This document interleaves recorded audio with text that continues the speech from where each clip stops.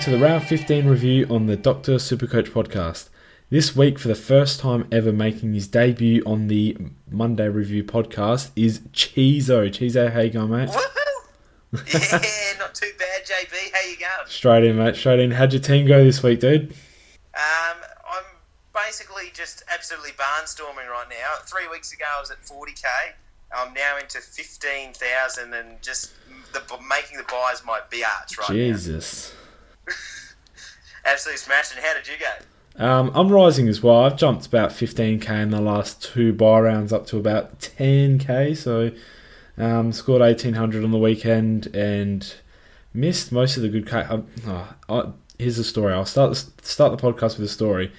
Right. I had Hanbury captain, and my mate came over and he's like, "Oh, who should I captain? Who should I captain?" I'm like, "Go Parky. He'll probably go big." And obviously they captained Parker. Parker 160, Hanbury 120. Can't complain too much, but lost myself 40 points there. Mate was loving it. Yeah, I have to say that you can't really go bad with either of those two. I was lucky enough to put the captaincy on Pendles, and Pendlebury really did it for me again, matching Parker's 161. Yeah, well, I don't even have Pendle, so not an option for me. Don't bring it up. No, it's no good. It's no good. I was hearing a lot of people were still captaining Danger this week because they just felt so bad not having the C on him. Yeah, well, if I had to loop poll with anyone, it would definitely be Dangerfield because I'm pretty sure he'd still score 150. It's sentimental value, mate. It's sentimental value. I'm surprised he didn't pull out a 140, even though they had the bye. Maybe just tore up the training track or something. Mate, I was watching the open training session they had at Geelong today, and their training Guernseys, instead of the blue hoops, they've got orange hoops. They're absolutely disgusting. Oh, God, no. That's no good at all. Yeah.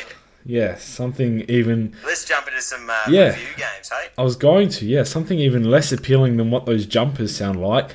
The game that stopped the nation from turning on Channel 7 or Fox Footy, West Coast and Essendon on Thursday night, and I didn't watch a second of this game, mate. Did you end up catching it?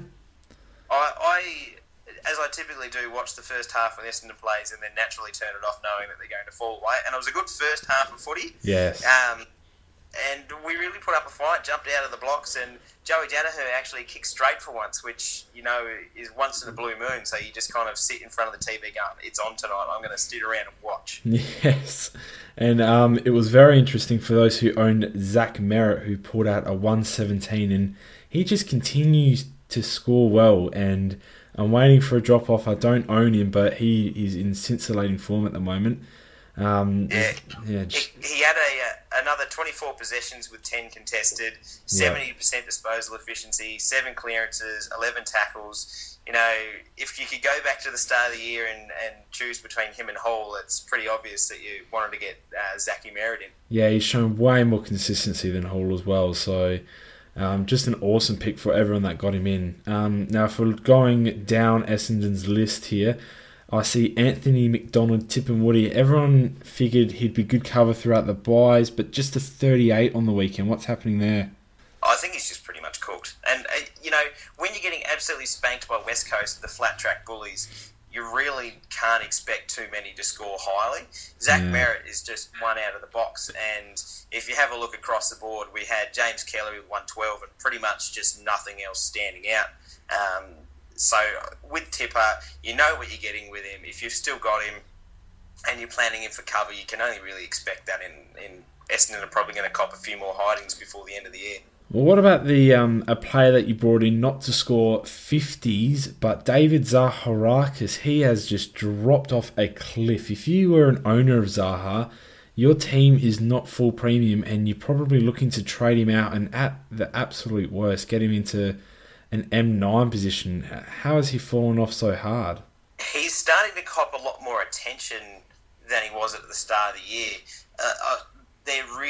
Teams are realising that he is that main grunt through the midfield. And, you know, you've got the Goddards and the Merritts and that running through. But if you're able to shut down Zaharakis that has so much run and so much explosiveness out of a pack that the Goddards and that don't have anymore, that really shuts down our midfield. And Nelson kept him to 15-odd possessions And I think there's a lot of people that are really regretting that trade now. And I think at the time when everyone was jumping on him, I know on the Thursday podcast we were advising everyone to just steer clear of Zaharakis. Same here on the Monday one, Yeah, anyone that jumped on him, you just bit yourself in the butt, because if you didn't listen to advice and you're chasing last week's points, this is what happens to you. Yeah, it's not looking good for those who own him, and they're going to have to find a bit of cash to upgrade him. An upgrade option for him is someone who's finding some form at the moment, Matt Priddis, with a big 118. I think he got scaled up quite a bit from that. He's actually, there we go. He's actually looking quite good at the moment, even without Nick Natanui. Slow start, but got into it very well. Yeah, 24 possessions, 11 contested, disposal efficiency of 83%. He's got a ton of clearances, a ton of tackles, everything that Matt Priddis is known for. That's his game. That's his game. You can pretty much... He always has these down patches. He has one every year, but he always seems to come home strong. So if you've got Matt Priddis, don't be thinking about doing a sideways or anything like that. You can just back him in. A few people even put the VC on him, and they would have been happy being able to take 122. That's right. 120 plus is something you'd lock away straight away, that's for sure. Those who got in Scott Lycett, all the ones that got him in before the reprimand and the ones who got him in after, would have been happy with his triple figures. Just looks like a decent bench cover for forward line or ruckman at the moment. Some might even have him at F6, which isn't too bad. He looks like he's going to score well throughout the rest of the season. Yeah, I'm one of those people that I really don't rate Scott Lycett. Ooh. I know he's putting up some all right numbers, and he's had quite a few tons lately, but I couldn't.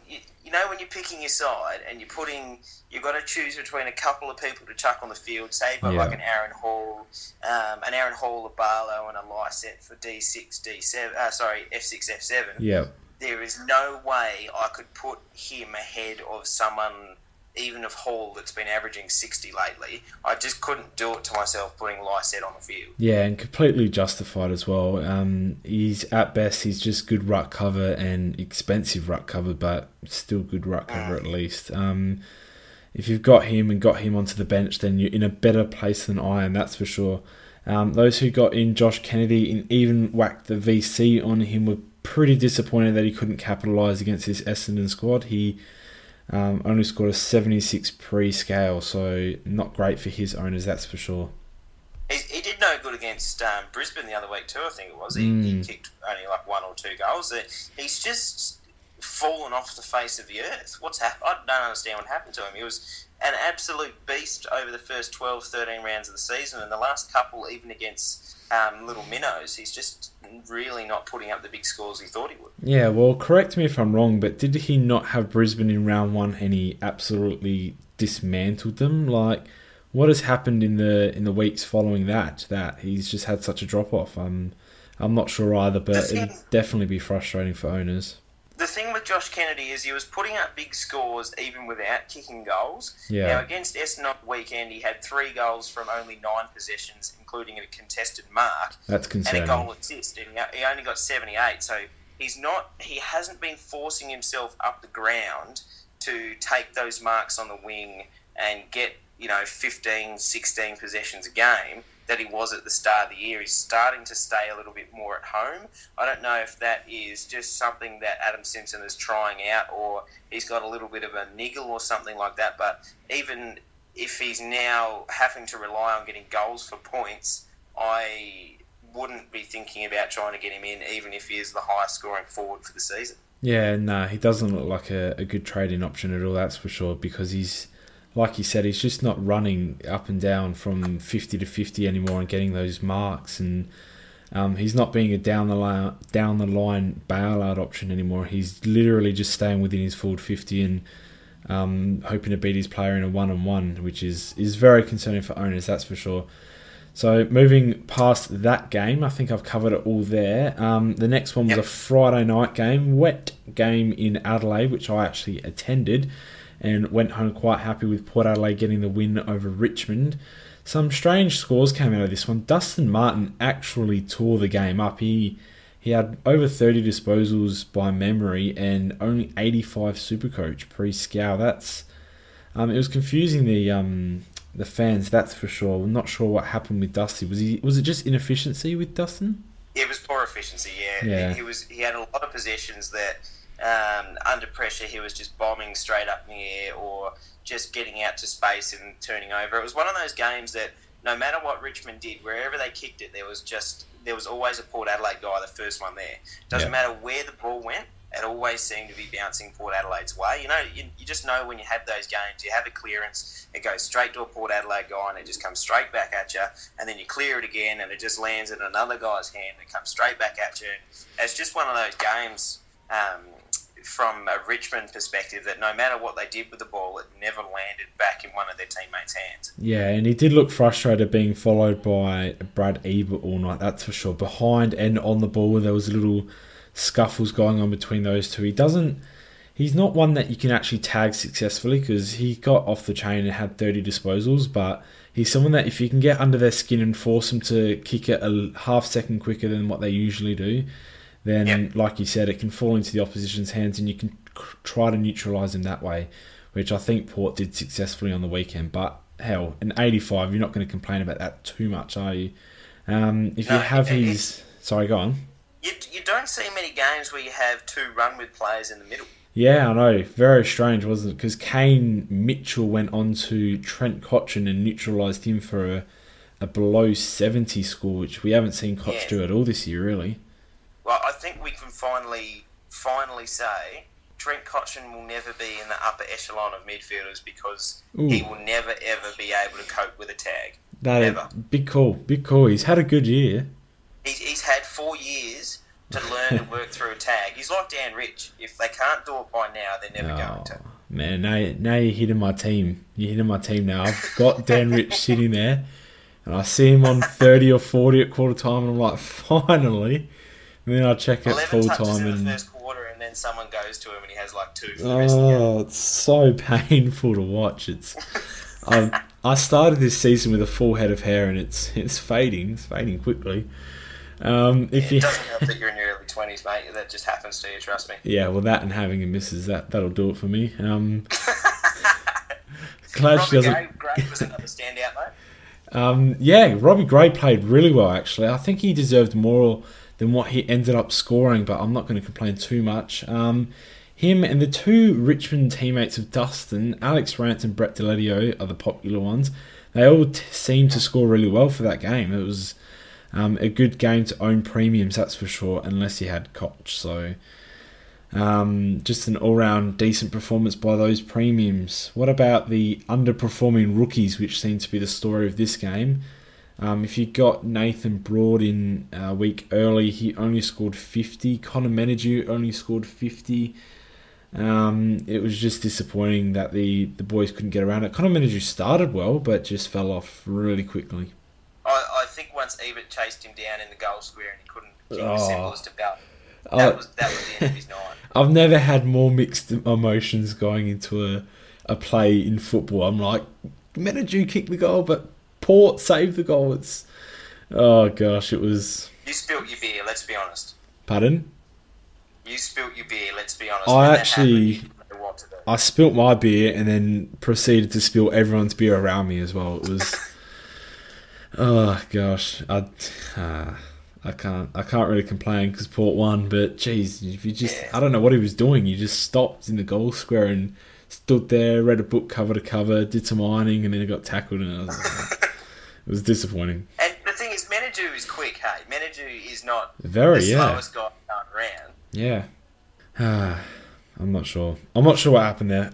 Moving on. This wasn't a very fantasy friendly game unless you had the real big primos. Now the game after this one was Gold Coast and St Kilda, and Aaron Hall, is he back? Well, it really depends. Everyone knows with Aaron Hall, he scores well if he's in the midfield. Yeah. He doesn't score well if he's not in the midfield. It's not like Gaz can play forward and still rack up 100 most weeks. Aaron Hall needs that midfield rotation. He needs that little looping round the back to pick up extra possessions. Basically, 27 possessions at 70% disposal efficiency and 2 goals, racks up 118 Supercoach points. Surely Rocket Eade realises this guy needs to play midfield minutes. How many tackles did he have? Too many. 2? I've got absolutely no idea. Because I was going to say he got sent back for his defensive skills. So if he's getting tackles in there, surely Rodney just keeps him in there. But in any instance, if he's racking up those sort of disposals, they play better with him in there, like Barlow with Fremantle.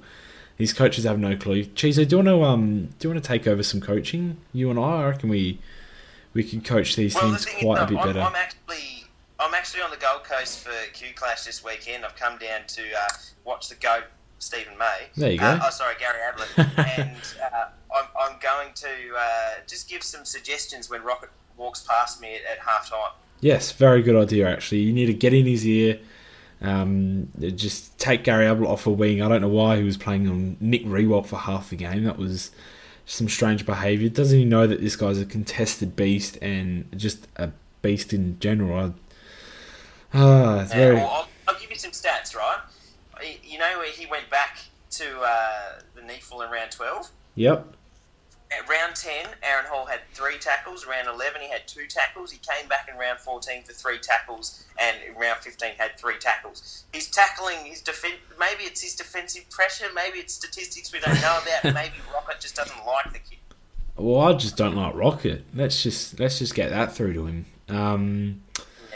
Alright, I think we need to stop crushing on Aaron Hall. He had a very good game, and I'm glad he's back if he stays in the middle. Gary Ablett, some people will be disappointed with him, who he was a popular captain choice, and only the 86 on the weekend. Played a lot of forward minutes. Can I just point out that Ryan Davis almost outscored him? Are you serious? Yeah, he was in the 80s as well, high 80s. I think he ended with 87, Ryan Davis. It's ridiculous. I'm not sure what Gaz is doing, but he can't be having that. He can't be having names like Ryan Davis floating around his Supercoach score. It's just detrimental to his name. It was all midfield minutes based. He definitely played a hell of a lot of time forward. Yeah. If anyone watched any of the game, you would have seen him parked up in the pocket. Yeah, and he was either there or he was sharing a wing with Nick Riewoldt, which was a little bit strange. But Gary Ablett should be fine. He's obviously still a very good vice-captain and captaincy option. Those who traded in Matt Rosa, as per my advice a couple of weeks ago, thank you all for your hate mail. I appreciate that. Not sure how you got my address, but yeah, he got injured again and only scored 5. So he's going to be cheaper, I guess. No, let's be honest. You were saying it in jest. You weren't actually suggesting people get Rosa in. Let's just clear that up. I thought he'd be a good defensive bench option, I guess, if you had the money. Should just backtrack. I know. All he's going to do is fall over and tear hamstrings. He was doing okay for a little while. 2 weeks is not a little while. Come off it. You don't have Dangerfield. Get out of here. Yeah, okay, let's move on. Anyways, moving on. If you have Jesse Joyce, he scored around the 50 mark, which is formidable, I suppose. Tom Lee did the exact same. And whilst we're looking at these scores, Jack Stephen did the exact same. What is going on there? He's had a drop-off in the last fortnight as well. He still had 22 possessions. How does he just score 50 on top? Well, Lee Montagna, he's example number 2. He scored 68 and he had over 30 possessions, I believe. It was all to do with clangers. If you look at Jack Stephen, he had 4 really bad clangers during crucial parts of the game. Yeah. Really, when they were trying to fight back into it late in the first, early in the second, when they were closing the gap. And those clangers led directly to goals. And that was basically it. Like, you have a bad clanger, your score is cooked. Yeah, and Montagna was having a bad kicking day all game. He had that rush behind, which was blatant, and he just gave away a few frees early. Couldn't get out of the goal square, the defensive goal square. His kick-ins were terrible for the first quarter, and he just couldn't shake it. Couldn't get up that for that decent score for the rest of the game. Now, those who have Shane Savage, he was formidable again, but let's face it, there's going to be a small ownership there. Jade Gresham's ticking along nicely. Savage. What was that? No, keep going. Repeat it. If it was a pun, then... I said someone could say he was a savage. It was a pun. See, this is why I don't do podcasts with you, Chizo. It's stuff like Shout this. out to Pistol. Yeah. No. Pistol's left this podcast. He's just gone rogue on us. See, I drafted him. I picked one in the draft. I picked the most You appropriate... picked Pistol with pick one? Pistol with pick one. Your GM needs to have a look at himself, mate. That's a... You know it's a keeper. You know it's a keeper league as well. It's a dynasty league. So All right, yeah. he's on the Thursday night podcast for foreseeable future. He's got a bit of youth to him, I guess. I'll trade you for a Damon and a Geary. No, or you can... Oh, I was going to say you can have Geary, but he's the only one... Is this our first trade live on the podcast? No, I'm keeping Geary. He's better than Pistol. I'll back him in. All right, I'll give you Pistol and a first-round draft pick for Damon, Geary, and I'll take Jake as a new podcast member. Chizo, what are we even talking about anymore? Does this need No, let's get going. Moving on to the Sydney Bulldogs game, if you had the three popular premiums like I did, Parker Hanbury and Franklin and McVeigh, we'll throw him in there, and Josh Kennedy scored 100, and if you've still got Callum Mills who scored more than 90, they were just all over it. They're popular picks. It was very good for Supercoach. It was an absolutely brilliant game, and it's the second time late in a game that the Sydney defence has been found out for not sticking to their structures and watching the most dangerous man. JJ was able to just identify the hole, quickly run back, get the kick from Bont to be 10 metres closer on a better angle, and there was 6 Sydney guys standing around Bont who were just hands on their hips looking at the ground. Like, is just unforgivable with 60 seconds late in the game. Yeah, and they really just threw that one away. Owners of Tom Mitchell would be disappointed with another score around 60. James Rose was solid, and his attack on the contest just looks excellent for a young player. I reckon he'll be able to hold his spot for a long while in that team, which is music to the ears of those who got him in for a bit of cover, that's for sure. Yeah, Longmire's all about role players, so at the moment he's got Tom Mitchell playing another stupid role because horse is horse, and we won't go into that. But Rose is one of those role players as a massive defensive, aggressive kind of defensive pressure player, and while he's doing that role, he's always got a spot in that team, and those with him are going to have him playing for the foreseeable future. Yeah, definitely, and I do like that pick if you've got him. Now, Bontempelli, he had an absolute ripper game. Do recall saying last week that he was a good trading option. Now, I'm not going to count my chickens before they hatch, but very good start by the Bont. Matthew Boyd was excellent as well. Do you have Boydie? I love Boydie. Everyone knows I rate Boydie. I had no idea. Having JJ come back, everyone was worried that, once JJ comes back, Boyd's going to be no good. If anything, it freed him up. He had 32 possessions at 75% disposal efficiency and 6 tackles. Boyd's not a big tackler, so his 127 was out of the box for him, and that's just absolutely brilliant and what I needed. Yeah, he definitely had a great one, to be honest, and I think he's going to continue that. He's probably the only defender that I regret not getting in at any point, so I hope he doesn't burn me too much on the other side. Liberatoria was serviceable. Can I say something on Bontempelli as well? Go for it, mate. He was on 4 points at quarter time, and he ended up with 128. That's because I picked him to do well. Yeah. He had 29 possessions, 12 contested, 8 tackles, a goal. This guy is going to be fighting Paddy Cripps and probably Darcy Parish for Brownlows in the future. Throw Darcy in there. I'll let you get away with it. But yeah, you're definitely right. Those two especially. We'll throw Darcy in there. But yeah, no, they will be fighting for Brownlows. And we have so much good young talent. Like, think about Darcy Moore, Jesse Hogan, and Tom Lynch all fighting for... Darcy Moore was a weird one to throw in there, but I do rate him. Fighting for Coleman in the next few years. Joe Danaher would definitely be fighting to keep his accuracy above 50% in front of goal. Mate, if he got 10 points per mark, he would be the greatest AFL player known to man. That's just a terrible call.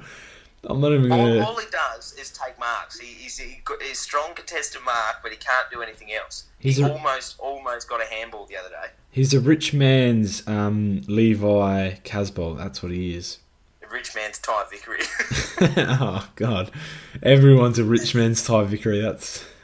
I didn't... That was the only... It absolutely brilliant game across the board and some massive scores, and I'm pretty sure everyone would have been happy with that, except if you had a multi on the Swans.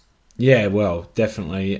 Two scores that do stand out for being in the poor category. If you got Suckling for that bench cover later on, or even a D6, he failed to fire on the weekend with just a 30s score. And those with Marcus Adams will have to be patient for a few weeks while he recovers from a strain in his foot. So there's some bad news coming from the Dogs camp.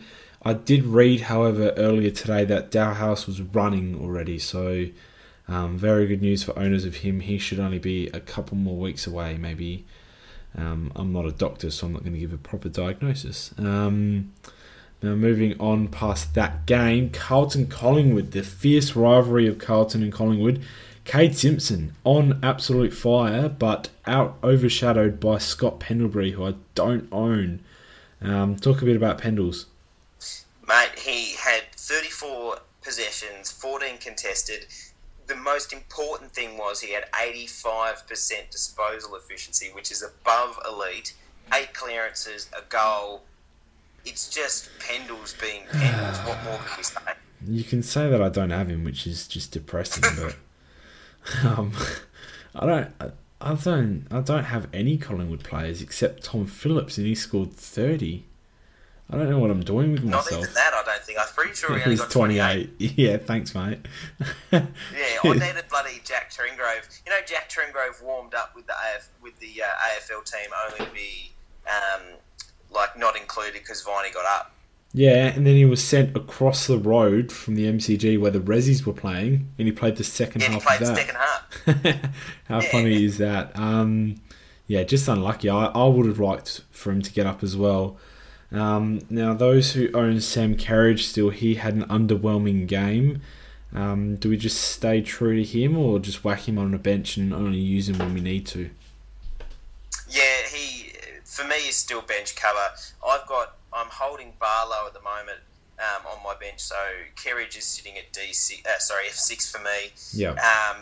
The thing was, he had 20 possessions. He had a reasonably good game, but he only went at 55% disposal efficiency and only had 1 tackle, which is very strange for Sam Kerridge. Yeah. So it was an ugly game all round. So it's just a bit of an aberration. You know you're going to get 50s and 60s with Kerridge. You know you're going to get 100 with him the next week or the week after. It's the whole point of having someone that's not a full premium. So if you've still got him, you know, he would be the last kind of person you'd upgrade. But for me, I'm keeping him at F7, really happy just to come on the field for a couple of weeks while Barlow gets ready to save me a trade. Yeah, no doubt. Treloar and Sam Doherty owners would be slightly underwhelmed with their scores in the 80s, but you just pretty much look to next week with them. It was the last buy round. Take that as their excuse and move on with them. And as I said earlier, Cade Simpson was amazing. Bryce Gibbs scored over a ton. Matthew Wright continues to do well. I've got someone in their league who has him as a POD, and it annoys me because every time he scores well, it seems to be against me. So, not a Matty Wright fan, that's for sure. And he's from the Crows, so I can't really pay that. Sad news for Byrne, though. He sustained a 12-monther, didn't he? He got was it an ACL injury? ACL done. Yeah, very sad. Complete rupture. It was a high-grade tear of the proximal ACL. So the fibres are completely gone. It's going to be a 12-month reco. Yeah, sad news for Byrne. Obviously, if you own him, you cash in, give him the flick. But yeah, very sad news. We hope he recovers as soon as possible. Now, into the final game of the round, which was actually a pretty good game up until about maybe 15 minutes left, is Melbourne and Adelaide. And if you're a Rory Sloane owner, he did rack up a bit of the pill. He had 13 tackles, but only 104. A little bit of an underwhelming score considering how well I thought he played. Well, he only had 23 possessions. He didn't have the same influence as what he usually has. That 13 tackle count definitely bumped him up there. He only had 65% disposal efficiency as well, and only 3 clearances, which overall is a very much a down game for Rory Sloane. But if you're keeping up with the AFL Coaches Association votes, you'll actually notice that he's 1 vote on top, clear of Patrick Dangerfield. Crazy. Not only does he not have people taking votes off him, but as you see here, he wasn't having the most influential game in terms of possessions, so he found another way to influence the game, and that was with his tackling account. If he couldn't get the ball, he was going to make sure that the person with the ball didn't dispose of it efficiently, and that's why Rory Sloane is really, really excelling this year, even putting up a 106 even with only 23 possessions. Yeah, he's an absolute gun, there's no doubt about it, and he has an amazing haircut to match. Yeah, we got to make note of the haircut. It's beautiful. Rory Laird scored in the 90s again, as he seems to do every single week, but more of consistent. Yeah, at least you can say he's consistent. More of the story in this one was Brad Crouch was pretty well back with a. I think he was scaled to a score in the 90s. So.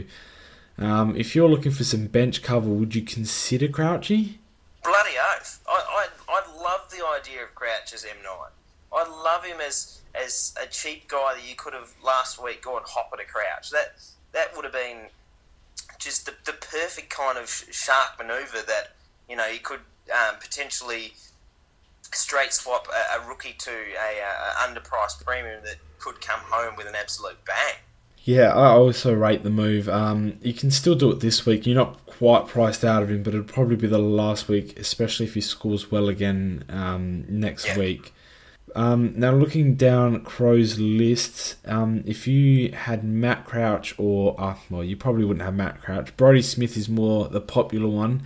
He had another shocker. Owners of him, if you weren't warned by last year's performances... then you probably deserve a bit of Brodie Smith rollercoaster ride, that's for sure. If you had to fill Petrarca for the final bye, then you would have been disappointed with his score in the 50s. Yeah, I think a lot of people... He looks cooked, doesn't he? Yeah, he looks tired. He already does look tired, and he's played less games than some of the other rookies out there, but he does look tired, and he's playing a lot of time up forward. When he's in the midfield, he's excelling, but just up forward, he's kind of a bit wasted. He's a bit low on gas, and you've got to remember that he had a limited pre-season. He didn't play at all last year because of his ACL reco. He probably is looking for a week off here and there, even with the buys just gone. He's still a young player, and I can expect Roos to be giving him some time off over the run home. Yeah, I wouldn't be surprised either. And finally, in this game, Max Gawn was able to notch up the ton, I believe. Actually, 98, so we just fell short. But yeah, still serviceable from the big man, especially considering we all know he's allergic to the grass on the MCG. So overall, pretty good scoring weekend with some ups and downs, a few hiccups. Those who had Zaharakis, I'm not sure how well we covered this, but he is missing a week due to suspension. He's definitely a trade out, isn't he? Yeah, I think that makes your job even easier. He's just got to go. Yeah, no doubt. You've got to find someone to go to. For Zaharakis, it's not going to be that much money to get a Parker who's still below 500,000 but still averaging 111 for the year. I would be moving Zachary on if I could ASAP. Yes, definitely. Now, moving on, we generally do the rookie rundown in this section. Now, the only two that really stand out, Silvani on debut, who scored a 70, was actually really serviceable. 117k forward, and then you got Broad in defence, who's 117k. Now, we won't really compare the two because I suppose you wouldn't really be tossing up between who to get. If you need a defender downgrade, then you get Broad, obviously. Same with the forward and Silvani. I want to ask you though, Chizo, considering we're past the buys now, do we now look at getting in a donut and maybe trying to loophole some of our bench players on for our dicey premiums, I suppose? Well, at this stage, you should have 6 on-field premiums, and you should have probably 1 rookie on the bench. Ideally, you would have an underpriced premium, say like a Cade Colladagny or a Marcus Adams on the bench as your D7, for example. Yep. There doesn't seem to be any point in having a constant loophole on a defence line when you've already got your 6 premiums chosen and you're never going to be loopholing the rookie that's sitting on your bench anyway. What's the point of trading in a donut? You know, if you have a couple of injuries late in the year, you're burning a trade just to get in a donut when you could save that trade later to just replace that injury premium with another premium. Yeah, I get what you're saying completely, and it is a fair stance to take on this sort of scenario. In argument with that, I suppose if the 20k between getting someone like Broad, who you know is probably only going to play 1 or 2 games max over, say, that Fremantle player, Uber Gang, or I'm not sure on the pronunciation there, but if you get him in and say Marcus Adams is in your forward line, then swing that all around, and I mean you've got cover for both lines now. You've saved yourself 15 grand, which could come in handy, and you've got someone that you can chuck on the field for your captain's loophole, or if one of your rookies like Menadue on the buy round goes massive, then you can chuck him on the field for him. It just opens up quite a few avenues, but I'd only really do it if it opened up a swing somewhere. I wouldn't do it just strictly getting a player per position, if you know what I mean. Yeah, so, for example, if you're trading, say, a Marcus Adams or you're cashing into Sam Collins, my point of view is why would you trade out someone with great job security to someone with no job security and basically leaving you with 1 on the bench? So if you can trade a Sam Collins at 260k down to a Broad does have very shaky job security, but at least he has some form of job security. If your point is just to trade down to an absolute spud for no apparent reason other than to save yourself 15k, that could end up crippling your team at the end of the year. I remember, 4 years ago I had Hargrave and Sam Shaw and all these guys in the back line, and I used up all my trades thinking I'd finished my team, and then I ended up chasing like a permanent donut in the back line to save as much money as I could. And I ended up with 3 injuries in the back line. I had 2 donuts for the last 2 rounds of the year, and it just completely cooked my ranking. Yeah, it's an interesting debate, that's for sure. And it's very team specific, but I do understand those who choose to open up some sort of swing. Like, for example, last week I had 19 playing in the buy round until Trangrove went out, which, 18 playing, I still managed to rise. I had no swing from forward to mid at all, so I traded in a player into my midfield that could go forward, and it opened up being able to field Menadue and Phillips at the same time, or being able to loophole them or loophole in the midfield and the forward. Like, it just opens up quite a few avenues, but like I said, I'd only do it if you had players in both lines and it really just opened up a lot for you. Otherwise, there's no point having an exclusive defender donut, if you know what I mean. Yeah, you need to be trying to find some way of advancing your team. It's a wasted trade if you're just going to trade someone out for someone that doesn't benefit your team. Even if it is a permanent donut, the benefit of opening up a swing, say you had Mitch Brown and Marcus Adams, one in forward and one in defence, and you traded, say, Mitch Brown out, and you've lost that swing. If you were going to trade in a rookie, you'd get a say like an Uber Gang or something like that did have that switching eligibility that does benefit your team. There's absolutely no point in, say, trading down to someone that has no job security, not going to play, doesn't have a swing, is just holding that 0 on your bench. It doesn't positively impact your team at all.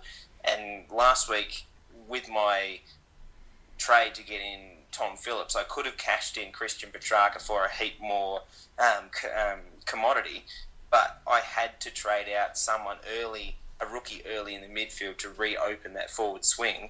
And now that Barlow's injured, it's really helped me swing him onto the forward bench where I can now cover him. Yeah, you're completely correct. It's the correct stance to take when considering these type of things. Just make sure you're upgrading your team, whether it's scoring, or in this case, being able to just cover multiple positions with players. Now, the next section that we usually cover is the upgrade targets, but I think we're going to assume that everyone's either full premium or you've got your eyes set on someone. So we are going to skip that section today unless you have any major PODs that you want to add in. Or what if I pose you this question? Say you've got a full Primo team. Say you've got 5 or 6 trades left. You've got like a Christian Petrarca on the bench. You've got a Sam Collins on the bench or something like that, with a Darcy Tucker or whatever, with good job security. Would you consider going, say, a Sam Collins to a fallen premium like a Cade Kolodjasny as better bench cover rather than upgrading, say, a slightly underperforming premium like a Robbie Gray, say, up to a Joel Selwood or someone like that? Would you consider getting that slightly underpriced, better bench cover over a Sam Collins, say? I'm going to go with option 3 and do neither. I think the trades are more valuable, and unless you've got 100k and you can go Robbie Gray to Pendlebury or Daniel Rich to Doherty or Aaron Hall per se, even though he's coming back, Aaron Hall to Dane Zorko, unless you can do one of those moves, I'd still hold the trade and just stick true to the premiums that you've chosen. You've chosen them for a reason. Stay with them. If one of them goes down and they're at 550k, at least you've got options from there, rather than subbing in a Brad Crouch for the last 4 rounds and Robbie Gray just doing nothing on your bench, not coming in or anything.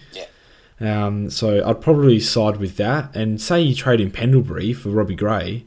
I mean, not Pendlebury, that was one of my good examples. Say you trade in who's one of those mid-range, like Treloar for Robbie Gray, and Treloar gets underscores or gets injured or something like that, then you just dug yourself a hole. You've wasted 2 trades. I reckon just hold your trades. They're more valuable for that. Unless you're going average player to full Uber premium, then I'll just leave everything as it is and just back yourself in.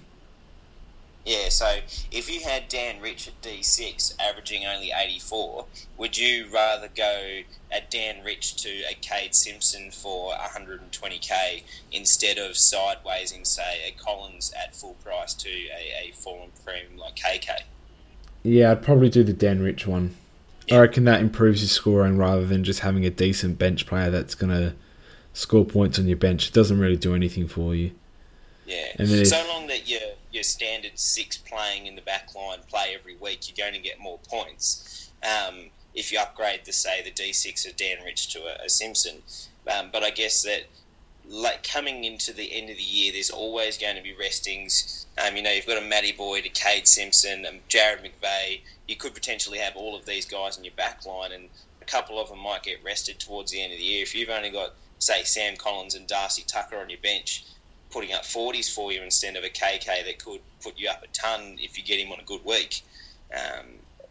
It really depends on what one is going to lose you more points in the long run. It's a really big brain tease. I really don't know which way I think. It's just more of a brain tease for you. I don't even have an answer for you, to be honest.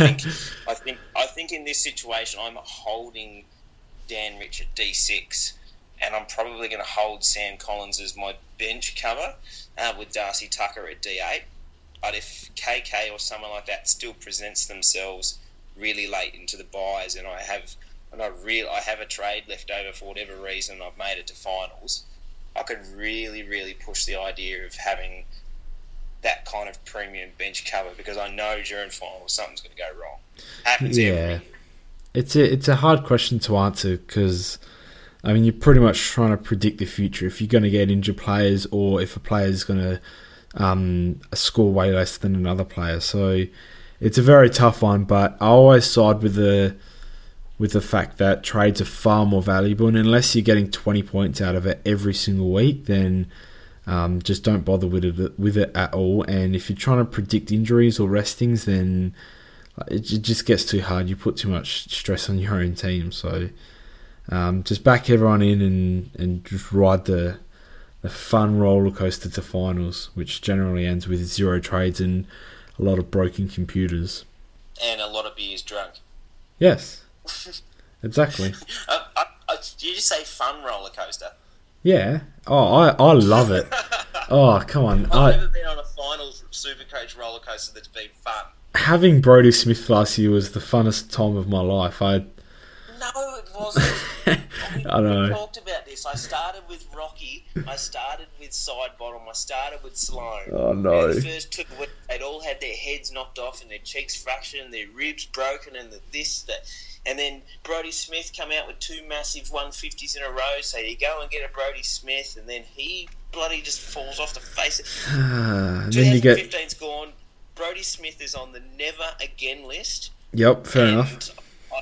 I'm not going to touch him. Just for me, he's probably a good player. He'll probably come back and average 100 for the rest of the year. I'll never touch him ever again. He killed me. Just a big calls here from Cheezo. I Of my think 30 trades, him, Rockcliffe and Sloane used about 15 of them last year. What about Jordan Lewis? He started off like a house on fire as well, and then went down with injury. I'm not going to mention that I traded him in for bloody Rockcliffe. And he went down either. Yeah, it's one of those. Like, it was one of those years, and Ablett did the same thing. He went down as well, and it was disgraceful. Like, I couldn't believe it. They were falling like flies. Now, I think we're going to wrap up there. We're not going to get to the Facebook questions. We've gone a little bit overboard because Cheezo is just such a talkative fella, and I put all blame on him. Mate, I've got knowledge just coming out of everywhere. I know. I just really don't know what to do. I've actually learnt quite a lot. I'm going to have to sit into one of your Thursday podcasts, and I might actually improve my ranking a bit. We actually do like a 2-hour podcast before the podcast just to get out of the gibberish before we start. Yeah. I feel sorry for the fans that have to actually listen to this. I hope it's a little bit entertaining at least. We will get through the questions on Facebook though with our Dr. Supercoach account, so we won't answer them on here, but we will get to them. Thank you very much for cheesing me, Joino. I started saying it, so I thought I'd commit. So there you go. No worries, JB. All good. Hey, oi, come on. We've spoken about this. Oh, jeez. We've gone off the rails at the end here. Off the absolute rails. So I'm going to end the podcast there. Good luck on Thursday, Cheezo. I'm glad you're feeling better, mate. And we'll... and I'll talk to you soon. Good luck with your team, mate, and good luck to the community. No worries. Catch you guys.